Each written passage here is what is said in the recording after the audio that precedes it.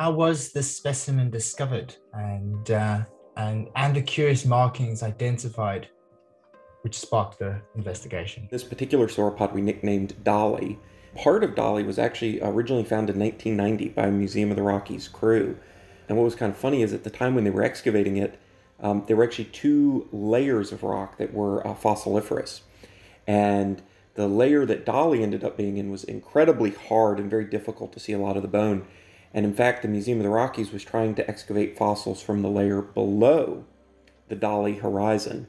And so they were basically excavating down. They could see there was some of this bone. They couldn't really tell what it was, so they just wrapped it up, and it sat in museum storage for, 20 plus years. And it wasn't until I came onto the Museum of the Rockies as an undergrad and then a master's student. I had specialized in sauropods before, and Jack said, well, we have this sauropod quarry right outside of Bozeman, and we even have some material that has not been prepared yet. So why don't we prepare it, and that can be one of the specimens or an emphasis in your thesis.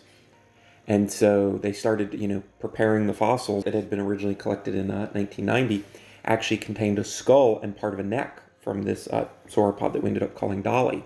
The skull is like the rarest part of a sauropod, and here we had this beautiful skull and partial articulated neck. So Jack decided that we had to go back and see if there was more.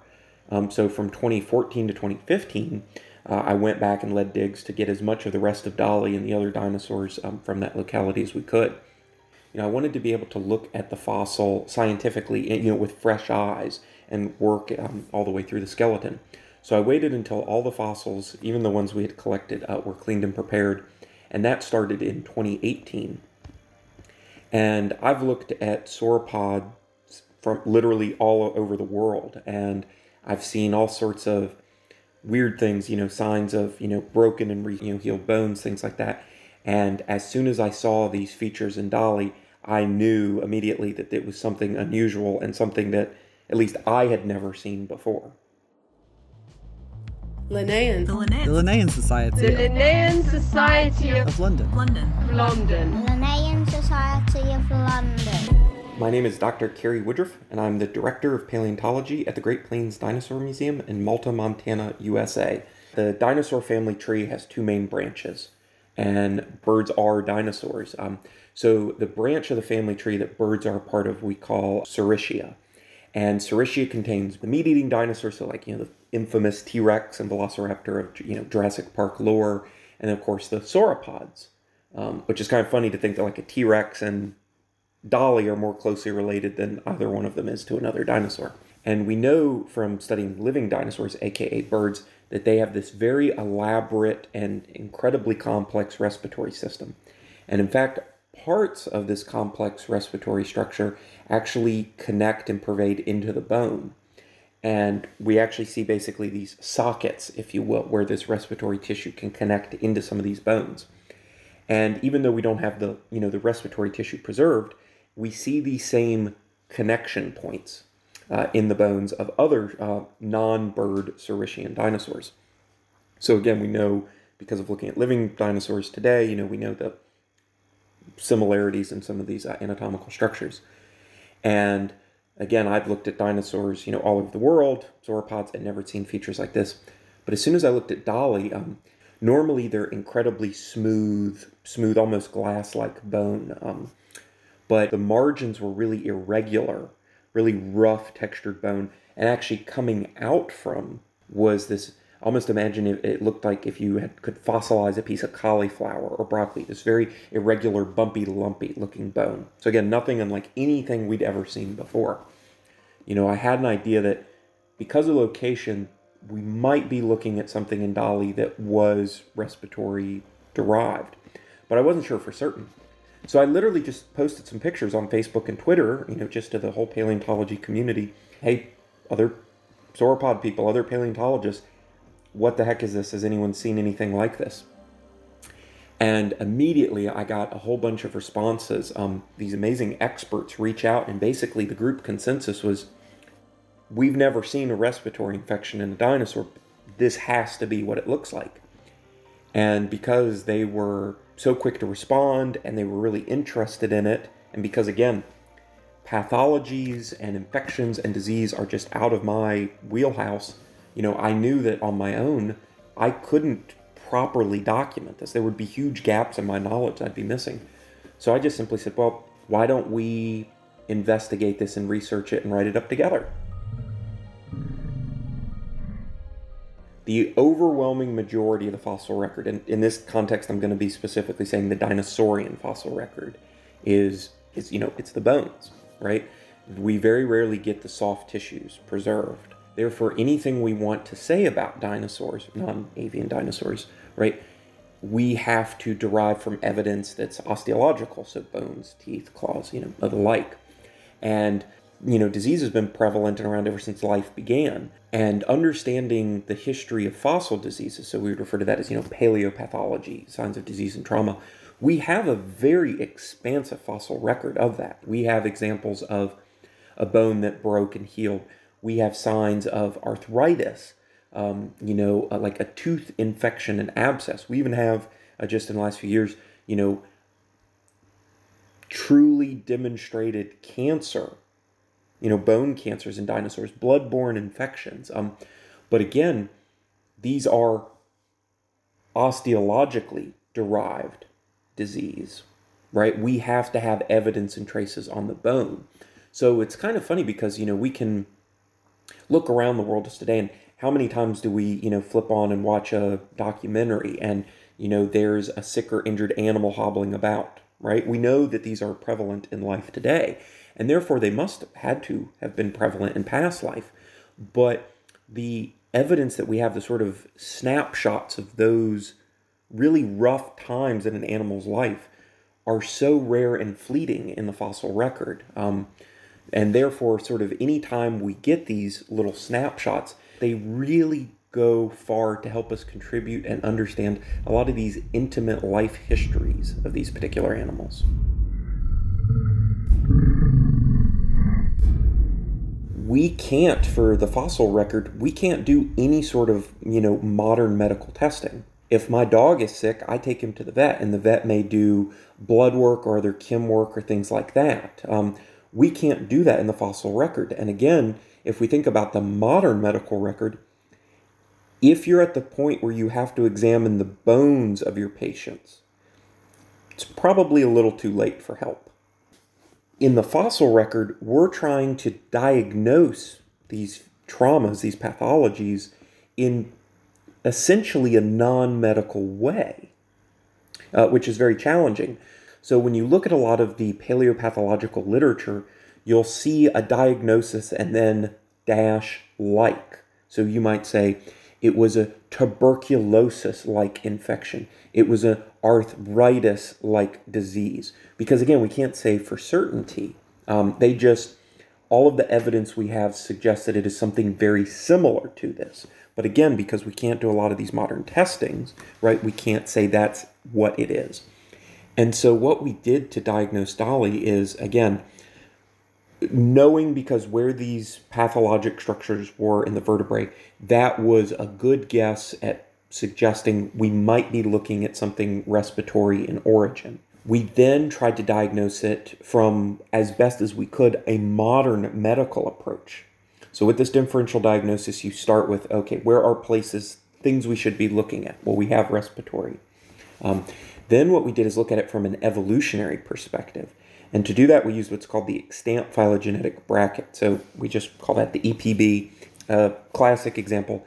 Let's just say we didn't know that dinosaurs laid eggs. Well, what we do is we bracket them between their closest living relatives, birds and crocodilians. Both of those lay eggs, therefore dinosaurs laid eggs, right? And of course we know dinosaurs did lay eggs. So we looked at that. We bracket dinosaurs in between crocodilians and birds, and we say, okay, we have something that looks like it might be respiratory in origin. Let's actually, from an evolutionary perspective, look at respiratory disorders birds and dinosaurs get. And the reason that this is important from understanding this evolutionary context is not just understanding or trying to understand the evolutionary history of a disease itself, but this also helps with the diagnosis, because a lot of times for paleopathologies, respectfully, it's almost like the kids' game of where you compare two objects, right? Looking at the structure and seeing, do they look more or less similar to one another? But we know in diseases today right? Many diseases and disorders can express the same symptom. If someone is sneezing today, right, the sneezing could be caused as something as common as the cold to something as serious as COVID, right? So if you were trying to diagnose just sneezing, right, what you diagnosed as the cause and even the severity of it could be polar opposites, right? And we also know today that, yes, especially because of zoonotic diseases, right, like a lot of our own flu derives from birds, but because of the ecologies and the biologies of different animals, they can have incredibly differing diseases.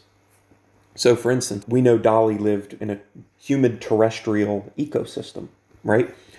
Well, we may look at modern examples and maybe we see an outgrowth or pathologic structure that looks similar to something that bowhead whales get. But the ecologies make absolutely no sense, right? One is a terrestrial humid vertebrate, the other is a cold water, marine.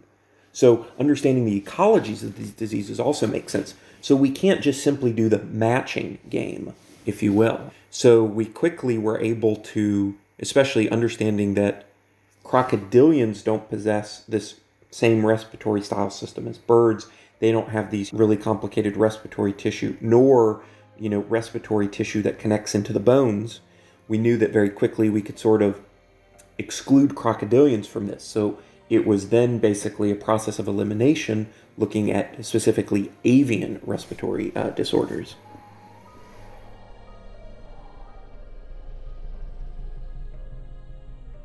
Dolly had air saculitis with associated osteomyelitis. And just to translate that, it means it had an infection of the air sacs with a secondary bone infection. Even though there are a lot of things that can cause air saculitis in birds today, right? It's a disease we see, right? Even it can be fungal in origin, it can be bacterial in origin and beyond, but it still causes this infection of these air sacs. So it was cool that we could really pinpoint a particular disease, not just something respiratory, right? But specifically an infection of these air sacs. Of course, humans today, we get all sorts of respiratory diseases and disorders. Some of those we even zoonotically, get from birds. But what is neat is we didn't find a one-to-one perfect case, which I didn't expect because, looking at Dolly and a bird today, that would mean that a disease had to go completely unaltered for 150 million years, which not going to happen. Also, the size, the physiology, in a bird and a sauropod, even though there are similarities, there's a lot of differences. But there were a lot of similarities within air saculitis, a causal agent being what's called aspergillosis. And aspergillosis is one of the most common respiratory disorders in birds today, and it's actually caused from breathing in fungal spores, a particular fungal genus. And it is really neat because it's so common today. It's one of the most common respiratory disorders in birds today, but mammals can get it and humans can get it too. In birds, it seems to affect, at least in extant cases, right? It seems to affect and cause all these horrible outgrowths in the soft tissues. But in mammals, and there are some really sad cases with humans, it actually causes weird vertebral growths. We suggest that potentially Dolly could have had an aspergillosis-like infection that caused the air saculitis, or something similar, fungal derived. In birds today, again, sort of regardless of what the causal mechanism that for the air saculitis, they show what we would associate as flu or pneumonia-like symptoms: coughing, sneezing, fever, headache, sore throat, labored breathing, diarrhea, pale complexion, and these are all the exact same symptoms we've all felt one time or another when we've all had any respiratory disorder. When you have a head cold and your head is so swollen and you're just, you can't think straight and you're just sneezing and hacking up all sorts of stuff. Probably 150 million years ago, Dolly was feeling just as crummy when it was sick with a respiratory infection or disorder as you do when you have a respiratory illness.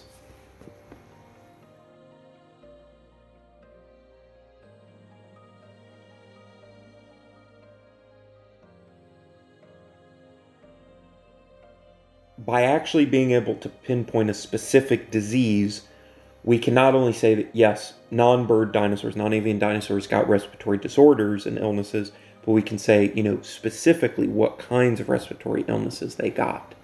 We don't know how long Dolly had this disease, and again, we can't say definitively that Dolly died of this infection, but in looking at air sacculitis today in birds, without medical treatment, it's often fatal. So did Dolly just one day keel over, just dead from this disease? Or we know these animals were herding animals. Did it, because it was so sick, did it fall behind in being alone and so visibly sick and ill? Did that make it an easy target for predators? Those we can't say, but in one way or another, I think it ultimately caused the death of the animal.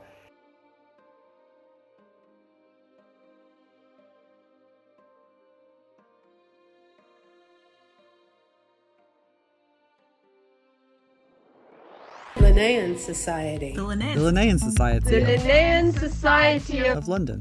London.